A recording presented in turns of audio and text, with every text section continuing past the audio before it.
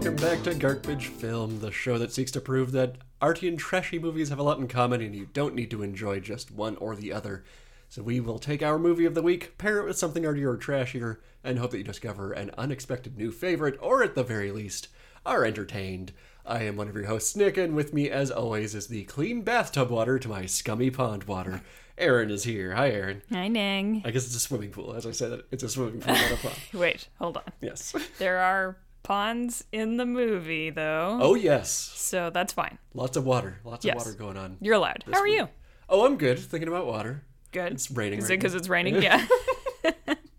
Yeah. Some of you may know the baseball stadium across the road from us. What real ones know as Skydome. It's the Skydome. Fuck Rogers. It has an opening dome, and hence Skydome. And boy, the amount of times this year that people have had to go to a baseball game enclosed in half a jail, a sky jail. Get in the dome. They cannot open the dome for fear of being washed out. Yep. And I assume that's how it works. If it rains in there, then it fills up like a bowl. It's not, there's no like way for Oh yeah, water it's to get super poorly designed. Yes, exactly. It's a death trap. 2 teams drowned today when it rained. A real washout. And baseball is the game of the summer, would you not say, Aaron? You know that I don't know when sports happen. I keep asking, No, but I feel are like they this is still a doing it? softball. That's another baseball term. Oh, thank you. See, I need the help there. This is a softball term, but... Oh boy, is this not a sports podcast? No. It is. It is. And you know what else is a summertime activity? What? Watching horror movies. Yeah. Yeah. Our Summer Now. of Horror Sunscream continues. Scary Summer. Various names. You just said a list of things associated. It's all hyphenated. It's one word. Oh, this is going to be a really difficult hashtag to do. Yes, we're continuing Sunscream, our horror during the summertime little adventure here. And this week we are traveling internationally as we're going to one of the touchstones of psychological horror, 1955's Diabolique.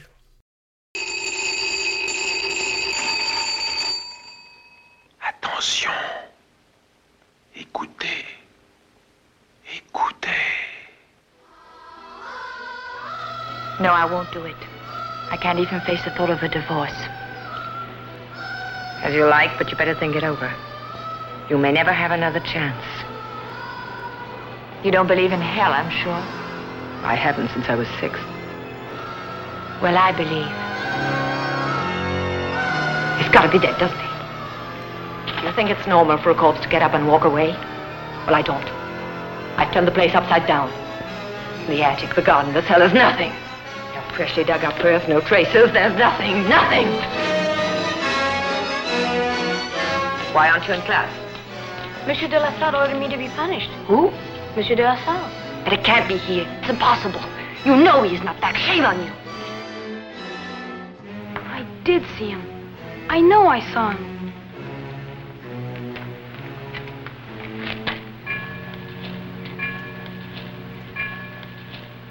Or Les Diaboliques, depending on whichever version you want to say.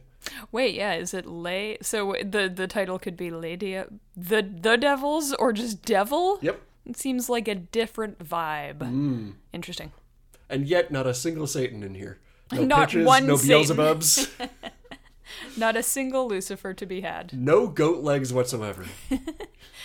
Unless you count Man, the real monster. Ah, the real goat legs. Oh, yes. I'm always saying this. Diabolique. This is directed by Henri-Georges Clouzot, who was known as the French Hitchcock. But for me, I know him much more as one of the quintessential wife guys of cinema history. Really? Yeah. Awesome. Oh, that makes sense for this movie. Yep. Okay, I look forward to hearing about it. So- I think of Hitchcock as the British Clouzot. Oh, there you go. No, I don't. That's a lie. But it is a very apt comparison, for sure. Yes, incredibly apt. Yeah. Here's the little blurb on the movie, and then I'll do a little housekeeping after that. The cruel and abrasive headmaster of a boarding school, Michel de la Salle, is murdered by an unlikely duo, his meek wife and the mistress he brazenly flaunts. The woman become increasingly unhinged by a series of odd occurrences after de la Salle's corpse mysteriously disappears. Dun, dun, dun. And here's where like we always talking about, we talk full spoilers. And we're going to be diabolical and speak full spoilers this time around. But this is one of those movies that, like, go and watch it before, like, you hear us talk about it. If you have any interest in, like, Hitchcock movies whatsoever, especially something like Psycho, go in fresh. Press pause now. Go watch it. Come back. Welcome back. I missed you so much. We've just been sitting here in the dark. We cease to exist when you press pause. Yeah, and we've been going, like, do you think they're at this part yet? Maybe they're... I hope they liked it. I hope they liked it. Gosh. Oh, I wonder if they jumped at this part. I'm so scared. Oh, God. Yes, it is really worth. I'm always like, yeah, okay, well, I wouldn't have pressed play on the episode if I didn't want to hear about the thing they're talking about. But Popcorn Bucket Podcast did Sunshine one time, and I was like, this sounds cool. So I actually did press pause at that point, and a couple of weeks later, we watched Sunshine, and I was like, damn, I'm glad that I didn't know about this going in. Like, I didn't know it was going to go on. So this is our warning to you, listeners. You may very well enjoy it more. And if you're like us, and you're cowards, and you're listening to a horror movie podcast, you're like, I don't want to watch it, I just want to hear about it. This one is fine. You're good. Yeah, it's not, it's just suspenseful more than anything else. Yes. Thriller suspense, but it's got, well, I got lots of stuff to talk about We'll the get horror into side it. of things. Sure. Yeah. Yes. So this movie is part of a tradition I had never heard about before, but I come to realize, like, oh yeah, we've watched tons of these. Part of the Cinéma de Samedi Soir, Saturday night popcorn movies in France. Nice. This was the, like... They're just like us for real. Yeah! This is the raging blockbuster movie of 1950s France. Nice. Yeah. Love that. But it did, like, well enough that it's one of the only, like, French... technically art house, just because of that's how it was distributed. Yeah. But, like, art house movies that, like, broke out and was in, like, mainline North American cinemas and stuff. Oh, like just because in it was so mainstream. popular. That's awesome. Yeah, just so cool. Saturday night popcorn. That's like our whole ethos. It's like those are actually really good movies and vice versa. Interesting. And here's the one that's on the line that proves it for us. Yes. Yeah. So this here screenplay is by Henri-Georges Clouzot and Jérôme Geronimi. I just want to throw it. So we haven't talked about Clouzot on here before. I'm a big Clouzot fan. Yeah. Most people know him for Wages of Fear, and this is the follow-up movie to Wages of Fear. Oh, so it's okay. real small and like chamber mystery drama on purpose. Like he wanted to scale down quite a lot To prove he could. Yeah, kind of. Yeah, okay. And this is much more successful than Wages of Fear, which is funny. Really? Yeah. Okay. And yet that's the one that I feel like has It the has more legs. cachet. Yeah. But I just wanted to mention about Clouzot, I'll drop in some fun facts about him. From 1935 to 38, he got TB, and he lived in a sanitarium. Oh, shit. Because he just was too weak to do anything on his own. Oh, and God. all he did during that time was read and write. And he Like jail. Yeah. Yeah. He credits that with, like, that's the reason that I can read and write, really. That's the reason that I do movies, because I can actually write them now after reading them endlessly. Wow. And I think there's something about, like, an institution. You're in an institution, and there's all these institutions in his movies, and institutionalized stuff in his movies. Yeah, this sense of, like, being trapped and having to find agency within that. Yeah. Yeah. Interesting. Man, he was going through it. Oh, Okay. yeah, big time. He was always going through it in some way. If I had TB, I would be like, do not bring me any reading materials. get I'm so not going to do fucking bored. homework in here. That's true. Bring me my little coloring book. We all get through TB in our own ways. It's true. It's so true. But I'll say, for anybody who this is the only Clouzot they've ever seen, or if they're just like, whatever, I'll just listen to a podcast, I don't care.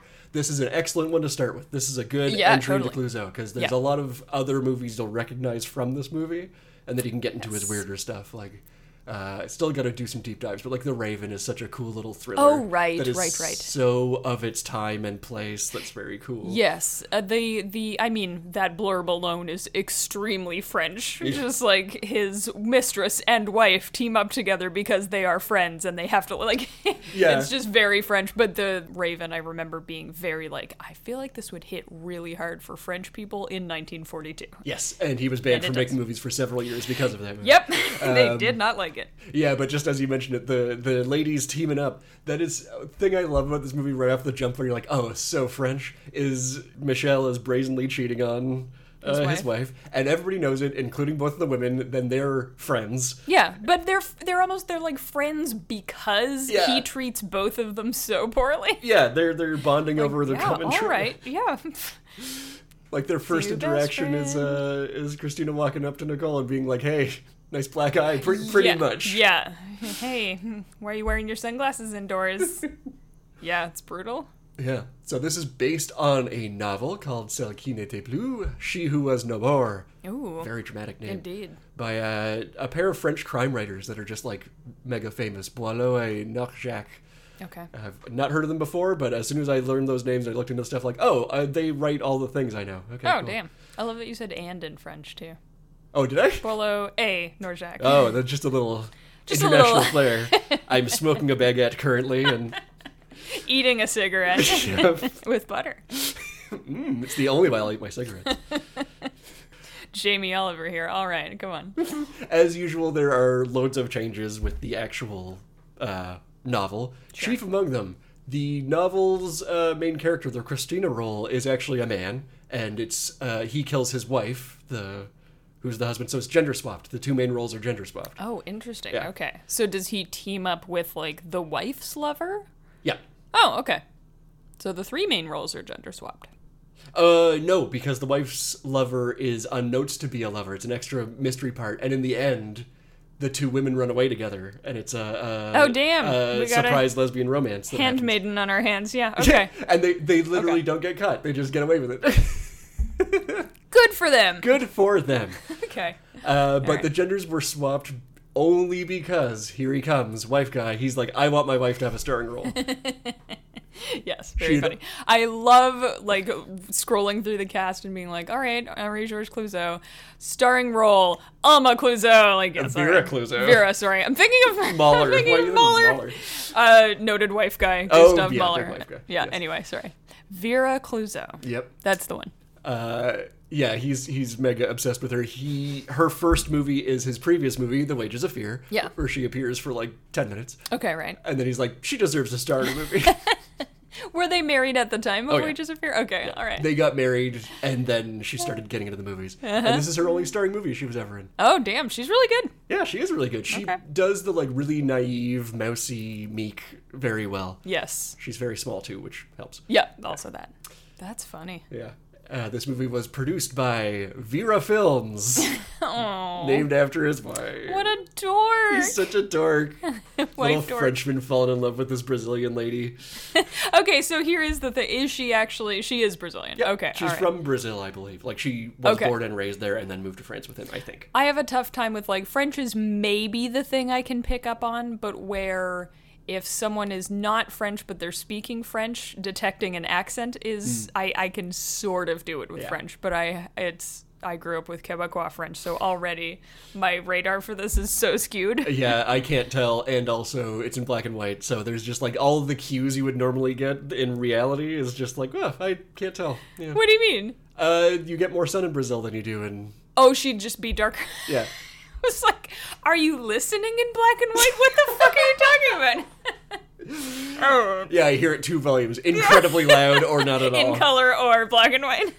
All right, I'm so sorry. Yeah, you're right. Okay. Oh, that's funny. I thought they were just doing the classic thing of like, no one knows what Brazil is. We'll just say she's from Brazil. That's funny. Who knows about Brazil? Tucked away down there. Down old South America way. All right. Yeah, so this movie stars Vera Clouzot. Indeed it does. Yeah, he just was so obsessed with her. I think it's very sweet. It's so earnest. It's quite a role, too. Yeah. Like, it's very, she is the battered wife of a terrible man, but she also has to draw on this well of, like, I'm gonna kill that guy. Yeah. And so also, she's like, I'm I dying. deserve to... Yeah, but she also has a heart condition, and so she has to kind of waver back and forth between these, like, I physically can't, I mentally can't, I have to... and I don't want to. Yeah. Like, just a lot of, it's a good role. It's a really good role. All the people in here are, like, the crew and the cast, except for her female co-star, they're all huge veterans. So everyone on set was concerned, just like, can she do this? Imagine going to work and being like, so the one person who doesn't have a fucking clue what she's doing is the director's wife. But she also, like, helped Clouzot write movies, sometimes sweet. with credit and sometimes without. Like, I haven't seen it, but La Vérité is his, like, courthouse drama, which was primarily written by her, I believe, which is dope. very cool. So, Vera Clouzot, she's neat. Snaps. Simone Signoret is the female co-star I was saying. this is the movie that kind of makes her famous, and she's like a big French actress of the time. Okay. I mentioned this already, kind of, but I love that she's... I mean, we'll get to the ending eventually, and it ultimately shakes out this way. But she isn't what you'd expect from this movie. You would expect they'd be fighting with each other, or like there would be friction, and there's a little bit of friction. There is, yeah. It's realistic in that way, for sure. Yeah, but you would expect like jealous drama stuff. But one of the first lines is just about like, yeah, remember when we hated each other? Yeah, that was crazy. Anyway, want to check out my cool poison? Yeah, you may be coming to it, and we're verging into spoiler territory, but Simone, was she told what was going on? I think it's her plan. What do you mean? Oh, Simone, sorry. Sorry, yeah. Like, Nick, you're mixing fiction and reality again. Was the actress, did she know what the underlying plot was going to be? She did. Okay. Oh, that's even cooler. She hated that she knew. I would too. She had a hard time acting against it. Apparently her and Clouzot, Clouzot was famously hard to work with, very Hitchcocky, really? And no, it has to be my way, exactly precise. Sure. There's this story there's one scene where Simone Signoret is walking away from camera with her hands in her pockets, and he cut, do it again, and eventually she shouted at him, what do you want? What? All I'm doing is walking away. How can I possibly be screwing this up? And he said, you're supposed to be angry, and I can see that your wrists are limp. She's like, you can't see my hands. No, but I can see it in your forearms that are on camera. I can tell. So clench your fists angrily, fully act angry. Don't just step away from camera. And then she did it once, and perfect, done, next. I'm angry now. Yeah. Jesus Christ. So that's what we're doing. Okay. All right. She's got a lot going on. Yeah. And the man of the hour, Paul Maurice, an awful husband for the ages. Oh, boy, this guy sucks ass. He's got a face that you hate, too. So smug. Hate him. Yeah. Here, I just want to round out, right off some of the off the top, some of the awful husband moves. Let's really set the stage here. He is Christina is very rich, we know that, and he is being very miserly with I believe the idea here is that he's pocketing all the money that he should be spending. Yes, and I assume schools in France are a very state involved thing as well, so I assume they bought he married rich, they bought the school to get subsidies and stuff. Oh, sure. And he's just so he could point to her bank account and be like, don't worry, we have the money to run it. Yeah. But he's just serving the kids rotten fish and stuff. Yeah, he's buying rotting produce and fish. Yeah. He physically and emotionally abuses everybody. Literally everyone, yeah. Obviously cheating. He hits kids. Mm-hmm. He force feeds his wife rotting fish. That's fun. The thing that I like here is that there's a lot of talk about, it's the 50s, how did they get away with showing this? Because people are used to American movies, where American censors would not allow this movie to be shot as it was. The code, yes. We're in France, baby! Fuck your American rules! My perfect French accent. Yeah, you're smoking a bag. Oh, where'd this beret come from? Oh my god.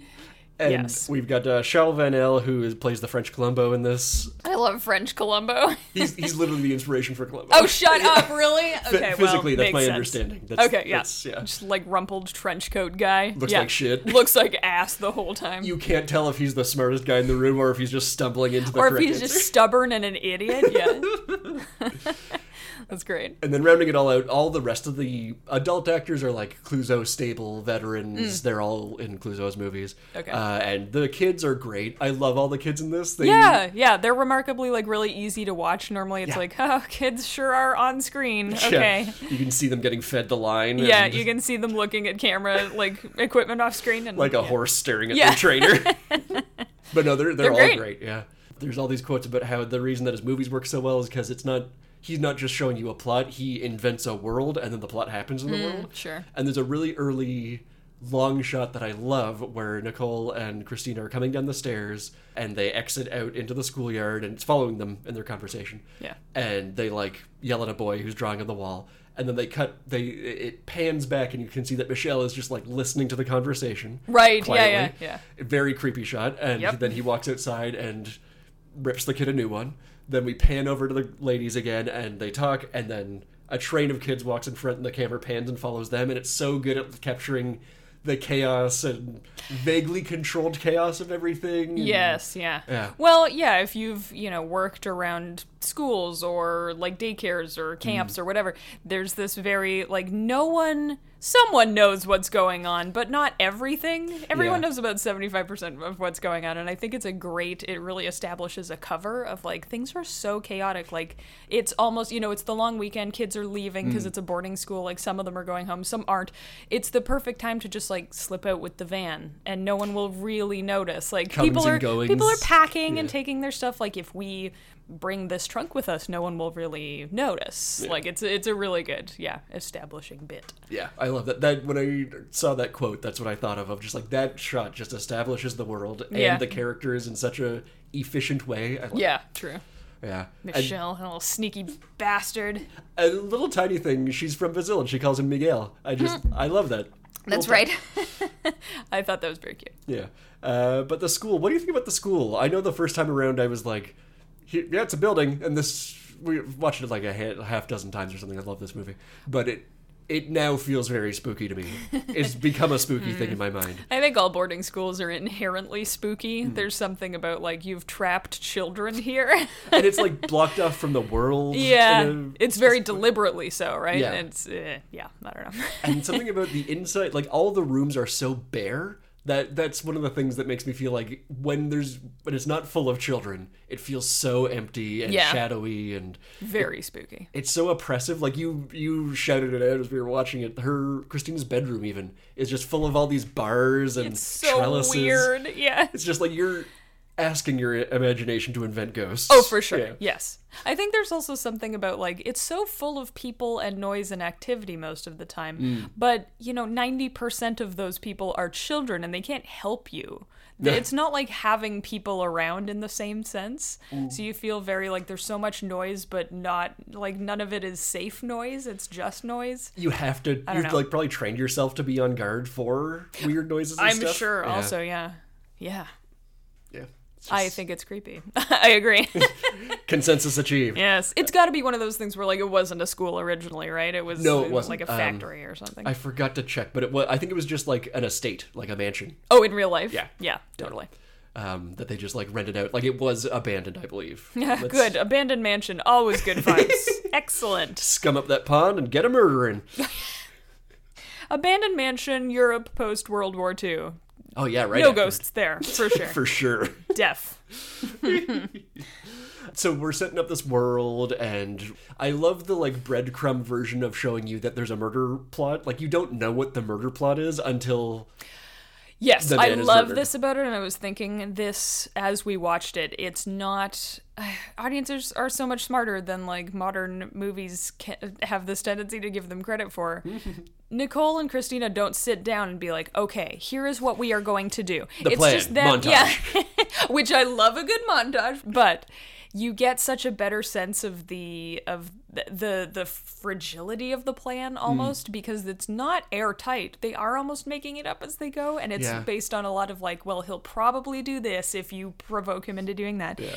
And so it's just them sitting at the side of the pool and being like, all they say to each other is, we'll be better off afterwards. Yeah. And as they go along, each check mark that they're taking off, there is a, like, justifying it to themselves as they go. Yeah, true. Yeah. And we, of course, learn later about Nicole just needing to egg stuff on. And when you know that, it's really interesting to watch her performance. Yes. There's a few moments where you can see, she's like, oh, I just got to convince this woman to do this, like, dumb steps so that we can convince her. It's not. It just feels like, oh, this dumb chore I've got to do. Yeah. That I hate doing. This idiot woman. Yes. Well, it's a really. I mean, we're fully in spoiler territory. Oh, yes. I think the idea is that yes, they'll make the wife think he's dead, and then he came back to haunt her because she's very Catholic. She feels so guilty about it. Things like painfully Catholic. But Nicole says a couple of times, like Christina says to her, that she's kind of still on the fence, like, don't you believe in hell? Like, I'm going to go to hell if I murder my husband. Yeah. And Nicole says, not since I was 7. And then she just later straight up calls Christina a child. She's like, you think like a child. And so you can tell if you're rewatching it that she's doing reverse psychology on Christina because she thinks that Christina will be like, well, no, I am in charge of my life. I do deserve to, like, kill him and be free. And it's this very, like, goading a child into doing something. And I do feel like a bit of that anger is her literal anger at the situation. I like, mean, you dumb child, just fucking kill your husband fakely. He objectively sucks, to be fair, Yeah, we've given enough warnings about spoilers. We can dive in. We're going to call them Oilers from now on. Spoiler warnings. Yeah. Into the scummy spoiler waters. Yeah. Yes. But like on that point though, the thing that I love about Clouzot movies generally, and I feel like it's the most obvious in this one, is that he does not, and it's interesting talking about audiences of the time, but he does not give you hints. You have to pay attention to his movies. Yeah. I mean, you'll get it eventually because they're standing in the bathtub killing him. Like, that's fair. But, like, even at the time, he had that reputation of, like, oh, when you go to his movie, you are paying attention to it. This isn't I'm going to go get some popcorn and a beer and come back in 15 minutes. Then that's the, like, Saturday Night Popcorn movie, if that's what his reputation was. But I think it's, like, the riveting thriller, like, ooh, we'll cuddle up. Like, the same way you'd go watch a horror movie, like a slasher movie in the 80s, to be like, ooh, we'll get scared, and then we'll put our arms around each other and huddle up and be all warm together. But don't look at me or make out because I actually have to absorb these plot points. Shush. Shut it. So the thing that I love about his like writing style generally, especially in this, is that he restricts the narrative almost entirely to Christina, but like her point of view. Yes. But only after the murder happens. Right, sure. Before that, we're getting like it's omniscient stuff, I guess, and you're setting up the world and all that, and then it just gets like sucked into Christina. Yeah. And it adds to a lot of the suspense, I think, because you're like, your appetite is whetted for like, I'm gonna see the two bitchy teachers complain about how little wine they get to drink, and These guys are so funny. Yeah, I love them. Rich world. Yes. Yeah, it's very, but it doesn't seem deliberate. Like, I fully admit I had no fucking clue what the ending was going to be. I thought it was actually, I think we had primed the pump a little bit because we had just watched The Innocents or something, where another like ghost in the mansion type of movie. And so I was like, that guy is a ghost, straight up. That's what's happening. Or she's going crazy or something, right? But I didn't know it was going to happen. And it doesn't draw attention to itself in that same way. Yeah. And I think that's one of the reasons that the restricted narrative works so well, is because if you had the omniscient stuff going on, it would telegraph it too much or get too contrived. Yeah. I've seen a lot You'd either have to deliberately avoid showing what Nicole is up to, which then draws attention to it. Yes, exactly. Yeah. A lot of the reviews of the time I was looking through was a lot of people being like, Clouzot's so good at convincing you that all these characters are real, because if this was happening in real life, no one acts like this. No one does this. You would not buy it for a second if it was happening in real life, but because you're restricted to this one character's viewpoint, you're like, oh, it's got to be happening as she thinks, because that's the one person I'm relating to. Yeah, I mean, that's fair. Yeah. Good point. Yeah. She's a little naive and afraid of punishment. She's afraid of divine punishment. Yeah. So yeah, it does make sense that she'd be wrapped up in this, oh shit, he's come back to haunt us thing. Which then all the oppressive set stuff pays off big time, obviously. Yeah. I like little touches like when they're moving the trunk, they literally had a crew member crawl in so that the women would have to struggle with it, because like it would be very obvious, and we've all watched those movies where it's like, yep, hop in, guy, and they're like, oh, it's so heavy. Oh, this rock made of styrofoam that I have to, So they're struggling for real. They're going through it. What's your favorite of... So we get, like, 3 major haunting points. Yes, we do. Get the This suit. is pretty creative on their part, I must say. Oh my god. Like, it just feels so much like they wanted a project to do together more than anything else. It's important to stay creative in your relationship. And they would have gotten away with it, too, if not for... Literally those meddling kids, actually. Yes. That's so funny. We've got the suit appearing out of nowhere. We've got the slingshot being taken away from... Or no, given to the kid by the principal. Yeah.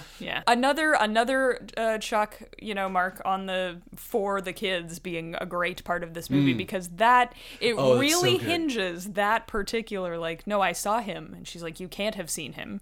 They're not saying that they know he's dead yet, but she's like, that's impossible, you cannot have seen them. And you really have to believe this kid when he says, no, I did see him, he gave me the slingshot, like, I'm not lying. And you have to believe him saying that, and you totally do. Where you're like, damn, I think he's telling the truth. What the fuck? That's why I was like, I believe there's a ghost. Well, yeah, and you can see Nicole is clearly acting through it, but you can see Christina be like on the edge of, you can't have seen him, he's dead. Like, you can see her so cut her tongue off so close. This whole movie is so, once you get into the the quote-unquote haunting parts of it. It's so good at drawing every drop of suspense out of every goddamn second of it. Just like, oh, what are they going to say? What are they going to do? You're really living through the Christina point of view of like, I just want this to be over. I know it'll end eventually. I just want it to be not happening to me. Just time is moving so slowly. So we've got that slingshot, and then we've got the picture at the end. Yeah. In terms of sheer creep factor, I think probably... No, I think the typewriter is my... Oh, the typewriter, yeah. In terms of just, like, the shiver that went down my spine the first time I saw that, I was like, you in danger, girl. Like, I didn't want them to cut away because I was sure we were gonna get, like, an Insidious style, like, he's a millimeter... behind her. Like, I could not deal with that. We've been so trained. I think, like, obviously this is inspiring The Shining, but, like, you can tell that, I don't know, there's something about we're trained, okay, typewriter, sure. And then it's just, like, the same typeface throughout, but, like, it's all scattered all over the place. Like, that's really hard to do with a typewriter. That's really hard to do. It just looks so chaotic, and it's, like, something that you could only really do if you were being very methodical, or if you were insane. Or if you're just a ghost. Or if you're a straight-up ghost. Yeah. And it's just his name over and over in different spots on the paper. That, to me, is the creepiest part. Like, if it was a message, it would have been not as creepy. Yeah. I think. Yeah. Yeah, so that's my favorite bit. Yeah, that whole ending, like, if not for that ending, the last 20 minutes or whatever, I feel like this would be, like, a solid, like, yeah, that was a fun movie of the time, but this last 20 minutes really turns the screws on you, and it's obviously the reason it's really remembered for influences and all that. But the thing that I love, so I was looking a lot into, like, the end of this movie looks so much different, and yes, it's at night, but Clouzot purposefully was trying to shoot it like an old 30s horror movie. Oh, okay, yes. Where, like, the lighting makes no fucking sense. It's there for drama. Yeah, whereas the rest of the movie, it has all been, like, obviously not natural lighting, but accentuating that to try and be like, look, you're in reality. There's shadows everywhere. Whereas this is, like, for some reason, Vera Clouzot is the brightest thing in the world. You can't see anything wife around. Guy. Yeah, big wife. Wife guy approach, but it's very... Yeah, it gets not cartoony, but it gets very stylized. Yes. Kind of out of nowhere there. Yeah. And, oh, God, it's so good at pulling you. If the first time you're watching it, I know the first time I was watching it, I was like, I have no idea where all of these things are happening in relation to each other. Just, I was a little scared boy. I couldn't think about it. But it really is so well telegraphed of, oh, Nicole is tip-tapping on the typewriter to pull her out of the room so that he can get into the bathroom. So, like, yes, once you know. Yeah. It's so, Love it. This is an excellent plan. I will give kudos where they are deserved. Nicole and Michelle, great plan. If she just got better, fuck. Oh, man. Yeah, a lot of, like, this is a real skin-of-the-teeth plan on both ends. Yeah. Really? Like... Yeah, I mean, I do like that watching it later, you're right, is very, like, they have to really lean into it, and Michelle, when they have to lure him to Nicole's place to kill him off school grounds, it's very, you can see him, like, I'm gonna make her think that the plan isn't gonna work, so that she'll try even harder to, like, get me to drink the, quote-unquote poisoned drink. And then we'll drown him in the bathtub. You can see him really leaning into it, and they just seem like they're having so much fun. Yeah. Like, imagine standing behind the class for that photo so you can just see, like, the lower half of your own face in the window. And, like, it's gonna be so cool. Like, after the bathroom scene and Michelle and Nicole meet back up, they are, like, giddy. They're just like, oh my God, I can't believe it worked. This part was so cool, and it was so good. You convinced her to do that, and oh my gosh, like, they're little kids. They are so happy about this working. So this leads me to a question that I think is... Obviously, Michelle is a piece of shit. Yeah. This is... human garbage. Foregone. How much do you think he's ramping it up so that she will feel like she can try to kill him? I 100%, like, he, beats her, right, like, the day before she decides to do it.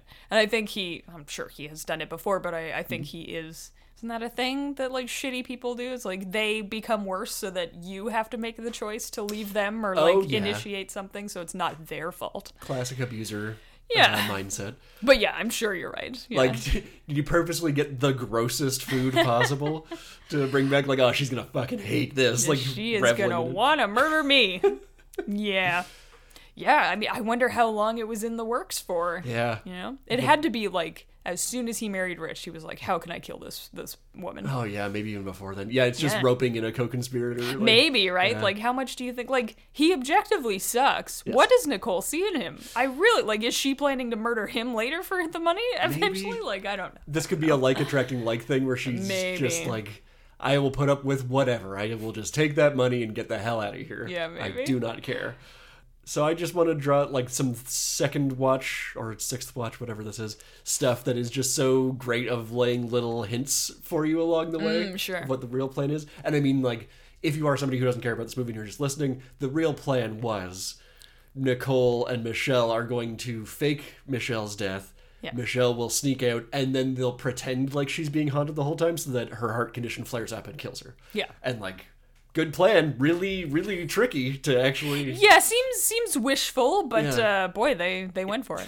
It feels like maybe they don't know that much about medical science. Like, when Yeah. her heart rate's 80% freaked out, it dies. Yeah, it's a reverse speed, but for Christina's heart. When this if heart it goes rate goes- above 180, actually that probably would Actually, kill yeah, someone. yeah.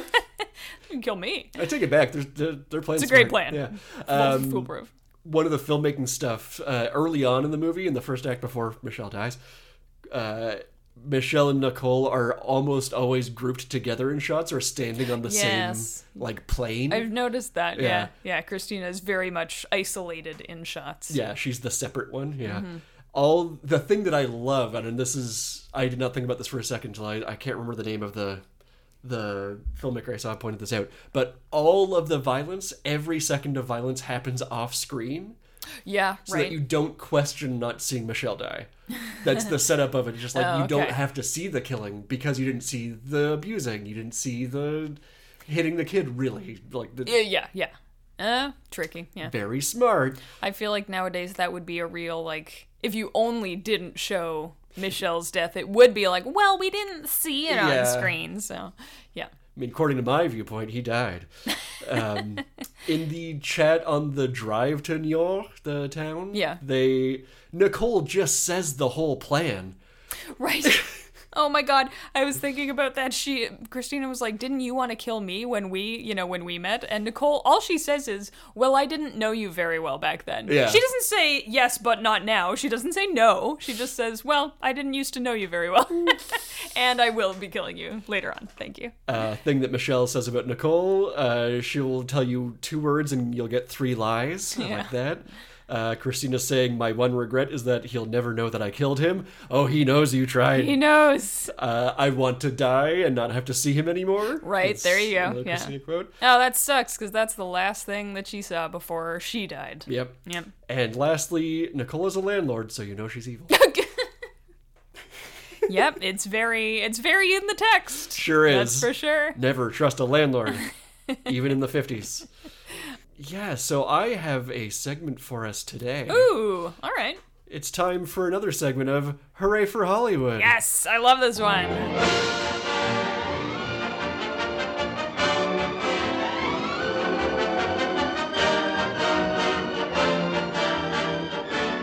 This is a segment where we talk about film history on bitchy infighting that led to, like, advancement of the medium. Yep. Lay it yeah. on me. So this movie is, like, there's a reason people still talk about it a lot. There's a reason people love it. If you're like me and you just like seeing templates of stuff, this is a great one to go in and be like, oh, well, this movie's referencing it here and there Yep. and this and that and this. So this is almost on its own responsible for the subgenre of, like, psychological horror, more or less. Sure, okay. So a little bit about the making of this movie. Like I said, it's based on this book. This is a book that Clouzot got the rights to, and he beat Hitchcock. Getting them. Hitchcock called in, missed getting them by, legend says, by 2 hours. The ink rights was to still the- wet on the contract, kind of thing. Amazing. Yeah. Okay. So Hitchcock was angry about that. But before we talk about that, let's talk about some of the cool things that this movie did. So this movie is the first, definitely the first mainstream movie Okay. to have a spoiler warning on it. Oh, okay. So this was before you went in No, it was after. After. Yes, yeah. right. So, right. we didn't really exactly know what a spoiler warning was. It was, you got the ending, and then I got the text here.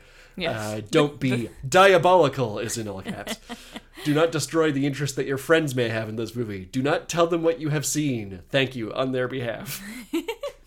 That's really cute. It's very adorable. That's how you phrase it. It's like, don't ruin the experience for other people. You just had a good experience. Give that to others. Give the gift. Nice. So that's what happened initially, and then when it starts getting international play, one of the marketing taglines I love: see it, be amazed by it, but be quiet about it. Incredible marketing move to be like, shut the fuck up about our movie. Don't tell anybody. You never saw it. But it works. People are like, oh, I wonder why. What do you mean? Why? Why can't I hear about it? Well, I'll just go see it then. We are very predictable. More than that, Clouzot did not allow anybody to visit the set. Oh. And this is a thing that, you did not do at the time. Studios were in it. They were on set constantly to make sure you were, on budget, on time. Yeah. And all that. And, Hollywood or afar, doesn't matter. He was, turning people away at the gates. He had security turning people away. Nice. Which is great, because he's, a big enough name in France now that people would come to just look at the Clouzot movie. I love that, too, because there's really no way you could tell what the spoiler is by visiting the set, but all right. But in case someone finds the script. Yeah, that could be a danger. Could happen. You never know. Hard copies are laying around. Sure. But the real reason for all of this is that it gets a little bit semantical, but this is the first movie that has a twist ending. That can't be true. In terms of not telegraphing anything, not telling you, it's not the type of thing that, the big example people point to is that there's a Hitchcock movie called Stage Fright that has a pretty twisty kind of ending. But this is one of those things of sure, I guess. Any other film that's purporting to have a twist ending happens in a flashback so that you know how things turn out in some capacity. Okay. Or does something to tell you where you'll wind up. Right. Because that's a thing that the censors needed. Oh, really? Yeah, they needed to show that, so people wouldn't get too surprised by a movie? Take Double Indemnity as a big example. You get to the end and you're like, oh, this criminal doesn't prosper, and we know it at the end. Right. Or at the beginning. And but yeah, it starts out and here's why. And here's how you got there. Because, noir is the big thing that precedes this, and then before that, you just got silent films, basically. This is very noir-y in a sense. You can tell that that's some of the DNA of it. For sure. Okay, so this is the first movie where you are meant to, as an audience member, not know what's happening. Yes. Not what's truly happening. You are being actively deceived. Right. Yeah. And the censors were like, absolutely not. But because it's an international movie, we Suck got it. it. That's funny. Okay. I mentioned Stage Fright. Stage Fright lies to the audience through visual storytelling. Right. To actively trick you, and people you look through reviews at the time and people fucking hated it. I think it's neat and funny. I think it's good. But okay, this is the first one that is controlled in such a way to try and make you think you're watching a different movie than you are. Right. Basically. Okay, yeah. All right. So it does get a little semantical in there, but it's one of those things that Clouzot heads like to purport is he came up with it. He did it. The first real this can be the storytelling can be twisted, can be used against you. Mm-hmm. Yeah. Interesting. So this inspires everything we've ever seen. Just cherry picking some stuff. Talked about The Shining. All Hammer horror films are in some way have the DNA of this movie in it. Sure. William Castle, I know I've talked about him before. He did House on Haunted Hill. Yeah. They took the twist end thing and they're like, oh, that's the formula of every movie we make. Yeah. Very good. Twist is a kind of movie now. Yeah. Exactly. There's a movie called Hush Hush Sweet Charlotte, which I have not seen, but my understanding is that it's a legally distinct, but it's a remake of this movie essentially. Sure. And then that kind of gets it into American markets, and so this is really the even if you want to couch it as saying the first mainstream example of it. Sure. It's the first big breakout thing. Yeah. That gets glommed onto, which I think is very neat. Cool. Yeah. But the main reason that this is a Hooray for Hollywood segment, like I said, Hitchcock was mad in the professional way. He loves this movie. I can. Yeah. He still loves it from beyond the grave. I have no doubt. Yeah. He's in a bathtub somewhere loving this movie. But he had that professional jealousy of somebody beat me with a punch on all this cool shit that I wish I could be doing. Yep. So he's in America at this time. He can't be as subversive, but this movie gets into America and kind of eases up some stuff, and studio collapse is starting to happen. So right. Yeah. So he's upset he doesn't make it. But the French crime novelists, they love Hitchcock. So they're like, oh, we're really sorry you didn't get into here. Let's collaborate. Let's figure out something. So they start kind of working together. They write him a novel called D'entre les morts, which Hitchcock creates as a movie called Vertigo. Oh, shit. Yeah. Really? So, directly responsible. The only reason that they wrote that book was to be like, we want you to make this into a movie, Mr. Hitchcock. You get our next book when we finish it. And he was like, great. Oh, damn. Yeah. So wait, the same writers? Yep. Okay. Boileau and Nojac. Right. Yeah. They wrote, explicit to be, this is the thing that you will put on screen. Yeah. So, even if Here's you're a movie for you, Mr. Hitchcock. Yeah, if you're oh, Diabolique didn't actually inspire that much, it's directly responsible for Vertigo. Without it, you don't get Vertigo. Yeah. Ooh, cool. Both the D'entre les morts and the original book for Diabolique is Robert Bloch's famous favorite books. Robert Bloch, you will know as the writer of the novel on which Psycho is based from 1959. Oh my god. So he's very open about I wrote Psycho because I loved their writing, and so I tried to write that. And he only found their writing because of the movie. Okay, fair enough. Hitchcock actively, you hear about this all the time now, where what did the director screen for you guys to get into the mood for sure, movie? Yeah. Hitchcock screened Diabolique constantly for the crew and cast of Psycho, and he Not surprised. admits basically my shower scene is to one-up his bathroom scene. We can't clean ourselves in peace in this industry. But That's so famously, Psycho is the first American movie to show bathroom stuff. Right, yeah. Toilet flushing. Yep. Literally, it was against censorship, and Diabolique, cleared the way to, let toilets be on screen. Thanks, Diabolique. Thanks, the French. We laugh about, the European style just... I don't even know. I can't even think of a word, but European style, disgraceful, they're so too liberal and blah.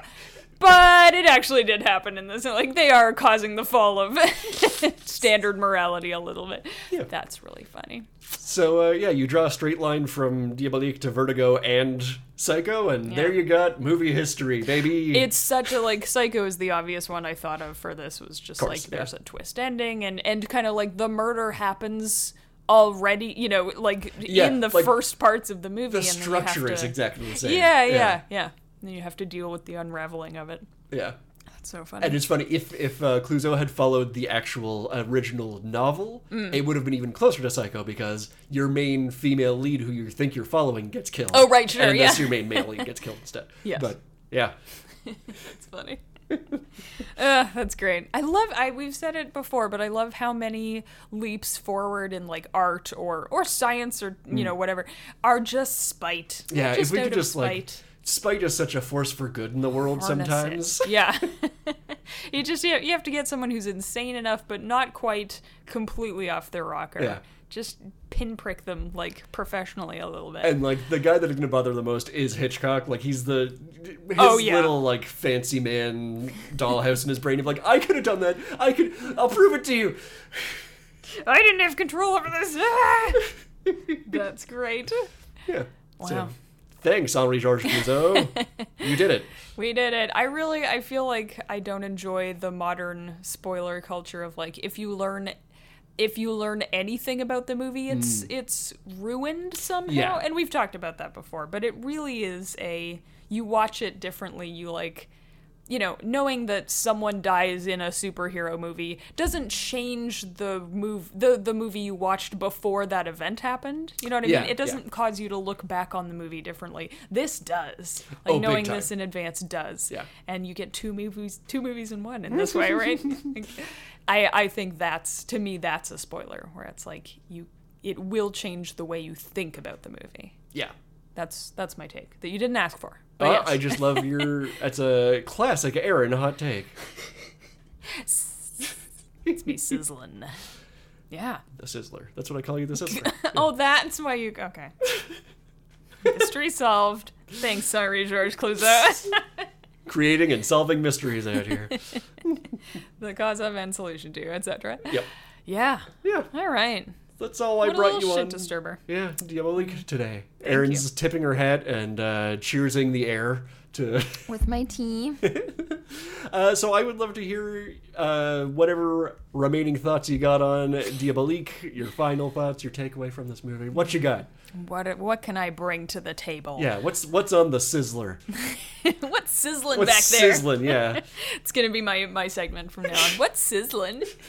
I like hate it. I preempted you.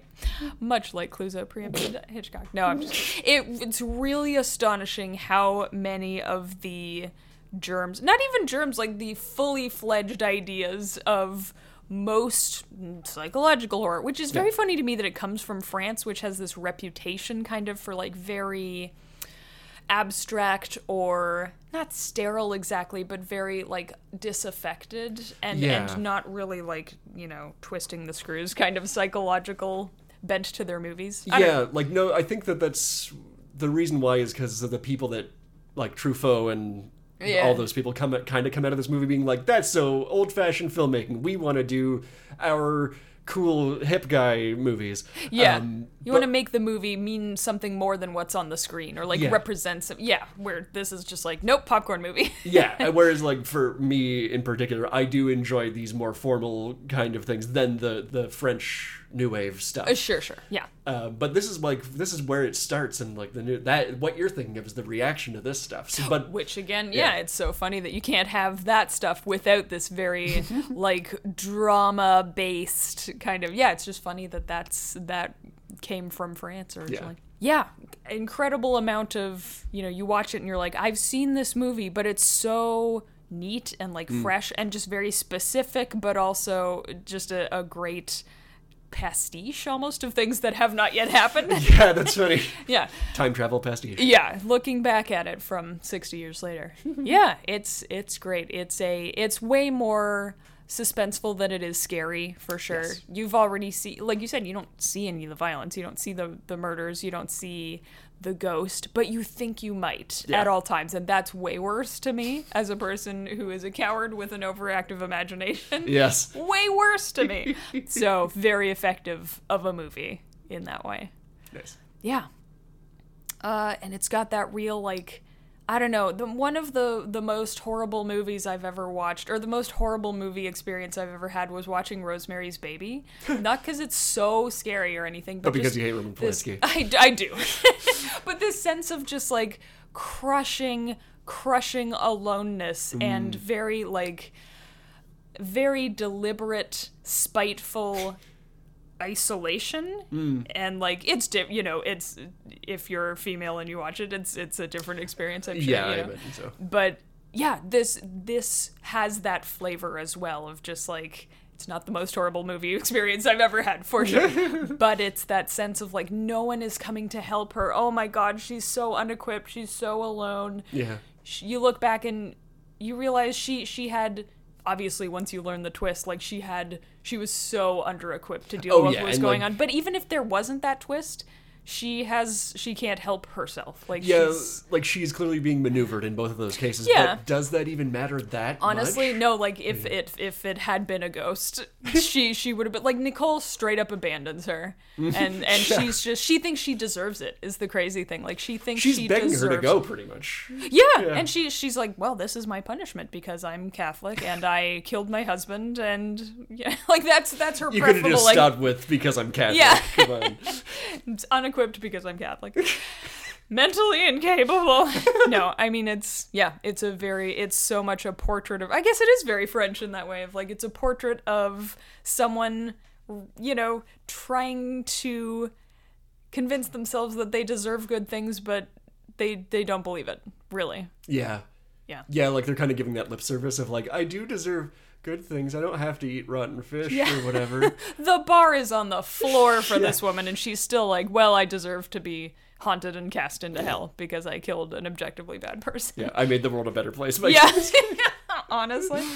Yeah, so it's a very, I take it back, it's very French and very appropriate that it came from here. Really can't be said enough. This guy is begging to be killed. Like, literally part of the plot. I'd kill him. But for sure. Just the most killable guy.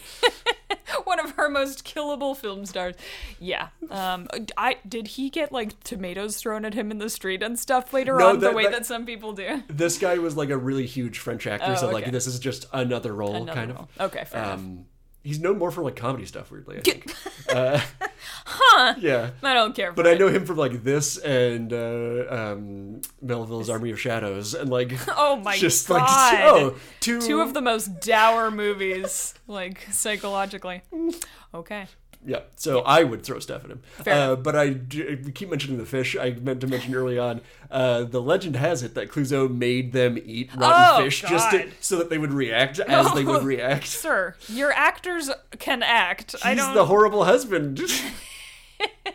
Wife guy, horrible husband combo. Rare. And one last thing I forgot to mention in Yes. like this movie influencing reality is that Vera Clouzot did die of a heart attack. Oh no! 4 years later. Oh god damn. Yeah, that's the reason she didn't have she died in 1960, just after Psycho came out. Oh man. Yeah.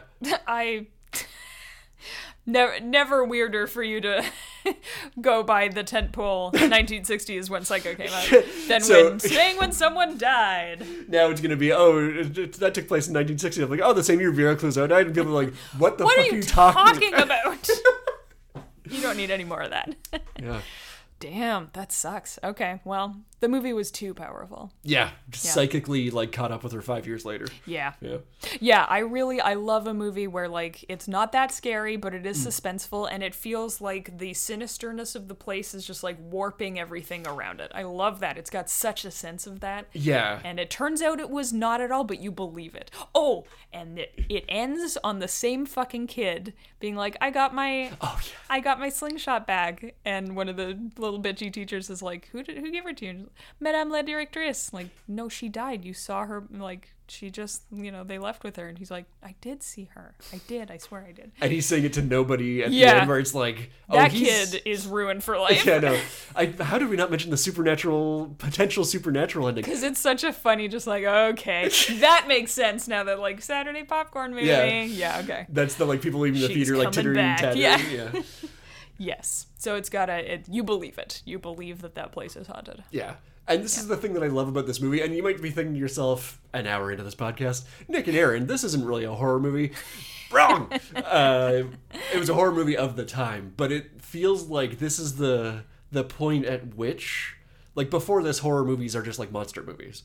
Sure. And this is one of the points at which it starts to turn into like, well, thrillers are kind of like horror movies if you think about it. They're trying to unsettle you, not to scare you, but to So this feels like it's one of the pivot points of that. That's why I love it so much. Certainly, if it was as widespread, as popular as it was, yeah. That's my thoughts. What about you? Cool. Well, thank you for letting me interrupt your thoughts so much with other stuff. That's my end. Some of your thoughts. The bitter irony of this is, I don't got much more to say. You could have just kept it to yourself. No, it's fine. But like you said off the top, this is our favorite thing. It's like the most artistically crafted popcorn movie. Yes, yeah. It's just like you can see how much attention to detail is in every shot. It is the like, he made her clench her fists angrily while she walked away from the Which camera. he could have just said something on take 2. Just saying. Yeah, I don't think he was a good communicator. No. There are a lot of like very cool visual themes around, water being the primary thing. Like one of the first shots we get is awful husband driving over a clearly made by a child paper boat in a puddle. Like, interesting. I wonder if water will be important in this movie, or children perhaps. And the upsetting organ music prologue is just like rain and like hitting the pavement. Yeah. Oh, and that's another just like little touch that I like, that opening of Scummy Water. First watch, you have no idea what that's going to be. And then by the time you learn what that is, the murder has happened and they're dumping his body in it. True. It's such a, like, we've arrived a moment. That, it feels like here's how we got here. Yeah. And then you don't know what's going to happen after that. In the same way. Oh, that's so true, actually, yeah. The same way that I feel like I can say everything that happens in the entirety of Act 1 of, like, these two ladies kill a guy, and it's not very spoilery, because I'm like, no, it's in the opening credits. Don't worry, Scummy Water. And people are like, what are you talking about? It's just like an A to D connection you're kind of doing. No, that's true, yeah. Once you get to the point in the movie where that image from the opening makes sense, now you're on your own. Yeah, you're really like, and from now on, you're not going to know what's going on. Yeah. Nice, yeah. But for like I just love that for all of its artistry and capital T thrillerness to it, it is just a trashy popcorn movie. Like Clouzot didn't do anything by half measures, but this was a real like, okay, well, my last movie was a big, huge adventure thing. I'm just going to write people standing around and talking to each other for 2 hours.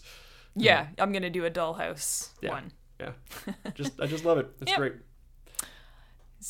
What's the phrase I'm trying to... The duality of man. You got popcorn and you got trash. Trucks. Trucks. Popcorn, movies, popcorn. No, wait, movies, popcorn, movies. That's the way it is. No, it's popcorn, movies, popcorn. Oh, okay. Sorry. I'm so glad that... I can feel my brain turning into slop. It is thunderstorm day here in Ontario, so we're sweating it out. Yep, we're by the lake and a barometric event is happening. Yep. It's bad. Yeah. So let's move on to double bill this little guy then, our little freaky boy.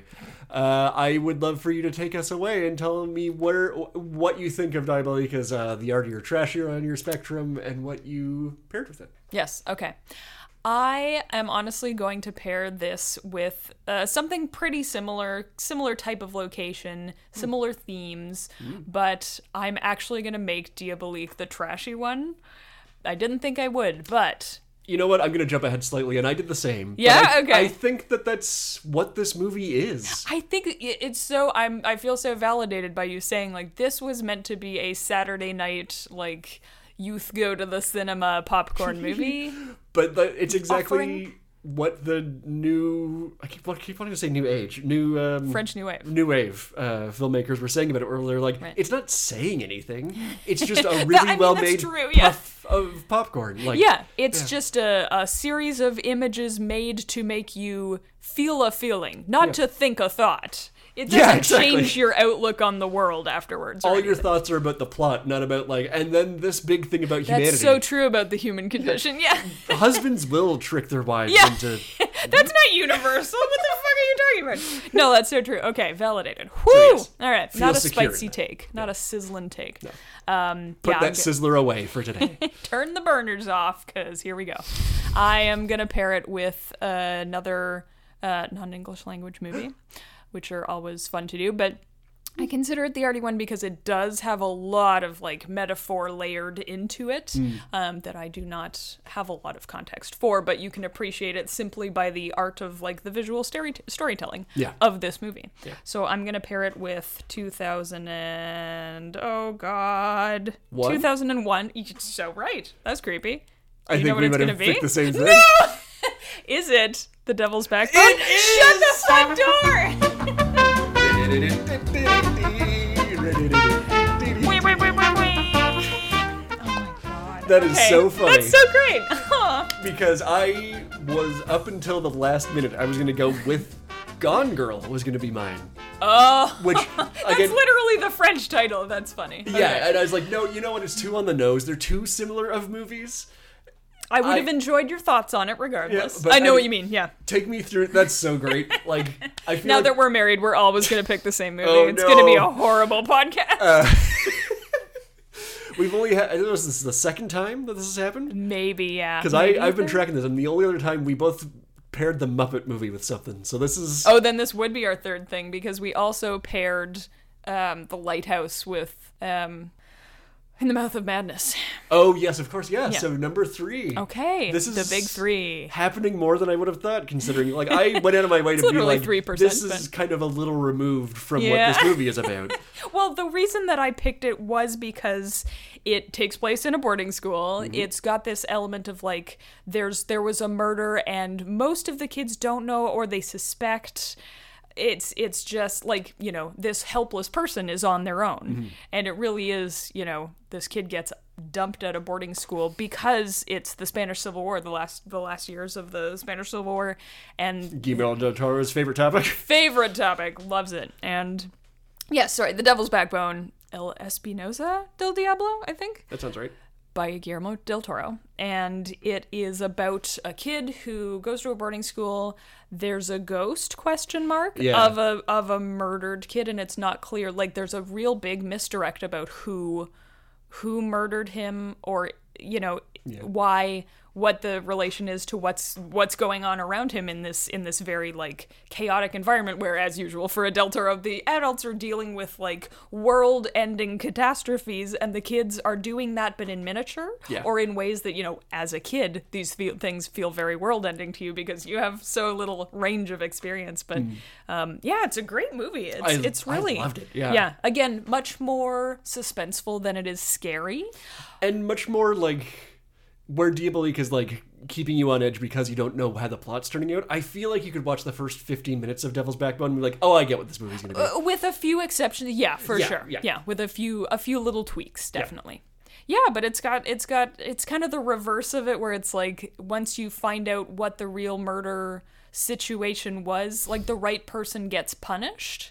And that does sort of happen here, but like the innocent woman still dies in Diabolique, you know? Yeah, and there's like a poetic ending to Devil's Backbone that doesn't exist in Diabolique, which I think is one of the reasons that it sticks around so much. Is it is just like you look at the ending, like everybody loses in Diabolique. Yeah, except French Columbo. Columbo, he's there. Does his job. Just walks out of the darkness. Maybe he's the ghost. Nobody else seems to see him.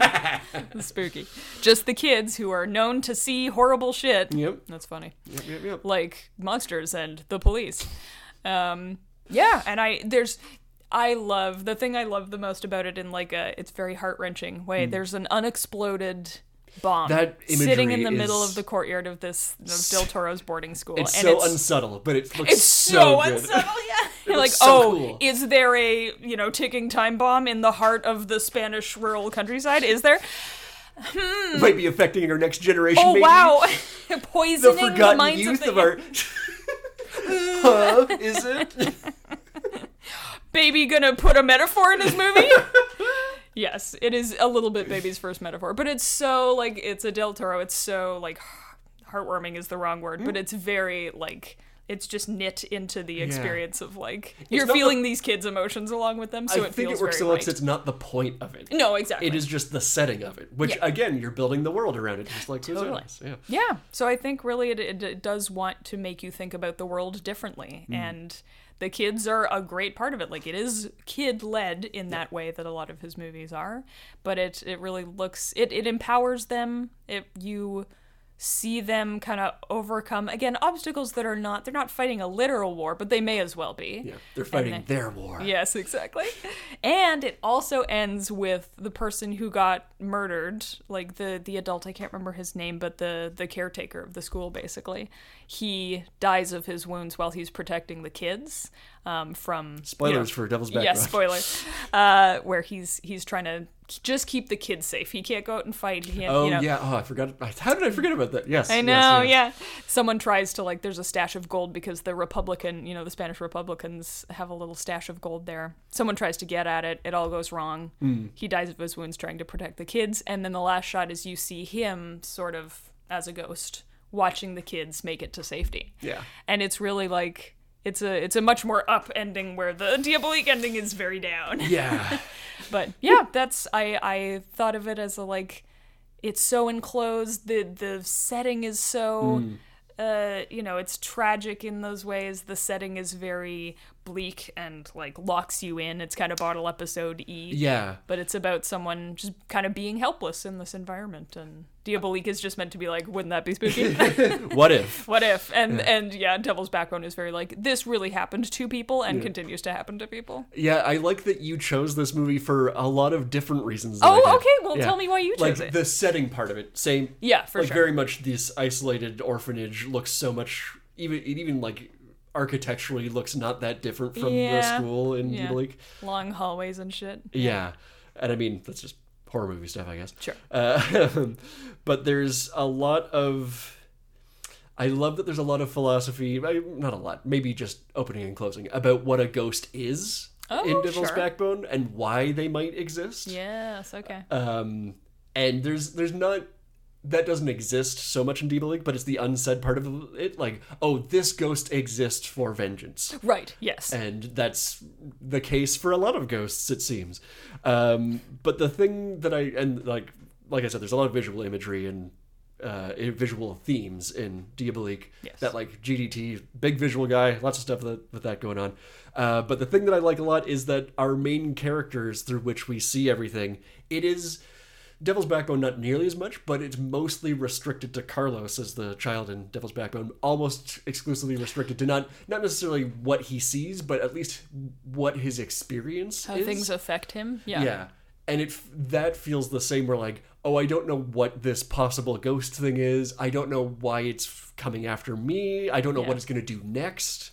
I don't know how to fight it off. If I need to fight it off. Is it my responsibility? Yeah, right, exactly. It's a lot of this. So I guess you're saying that the helpless person left with it. But it feels like there's this world housing a terrible secret that only our one person that we're following really kind of knows about, and nobody else either believes them or gets to know about it. Right.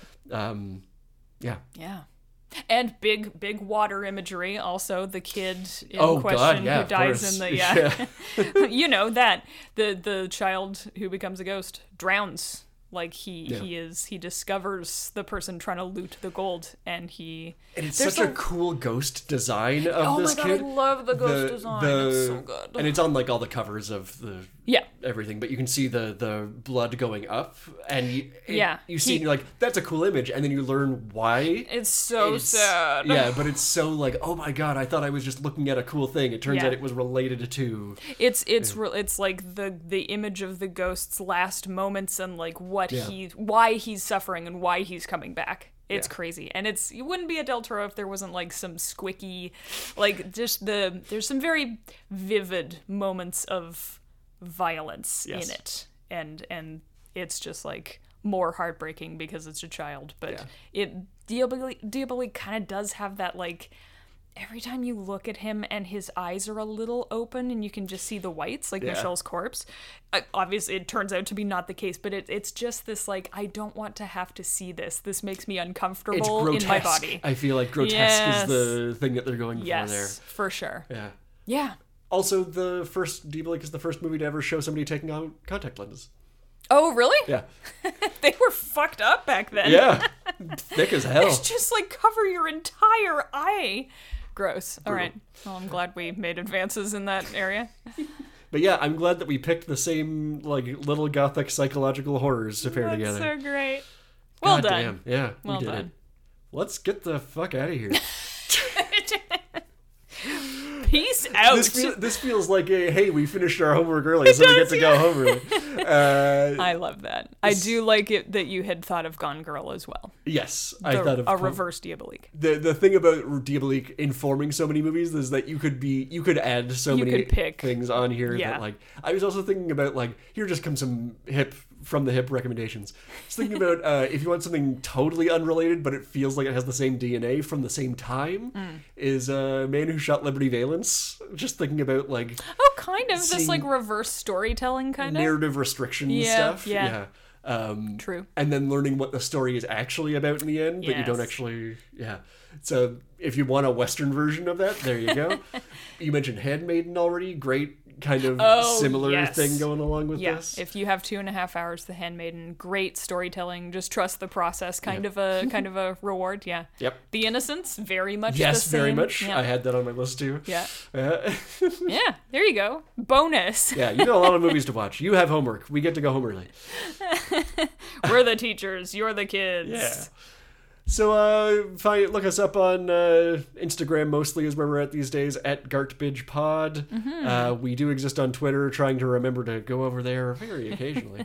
But we please, feel like it. Yeah, and I often don't feel like it. Mm-hmm. Please rate and review us on your podcast platform of choice, wherever you want to do it. Please we do. want to make this easy for you. Yes. To give us We're 5 here stars. to help. Yeah. And we want to hear what you think about horror movies, if you're a coward as well, or if you're not, and you have recommendations that are in line with some of these. We're open to it. We always want to hear that because I am the guy who loves the template movies like Diabolique, but then that means that everything that shoots off of it I will like too. So True, yeah. If you think of something that would double bill well with it, we'll totally watch it. Yes. And we'll credit you. The viewer. Yeah. Listener. You personally. Yeah, so hit us up with all that business, and please join us next time for another pile of garbage. Standing up from a tub. Bye.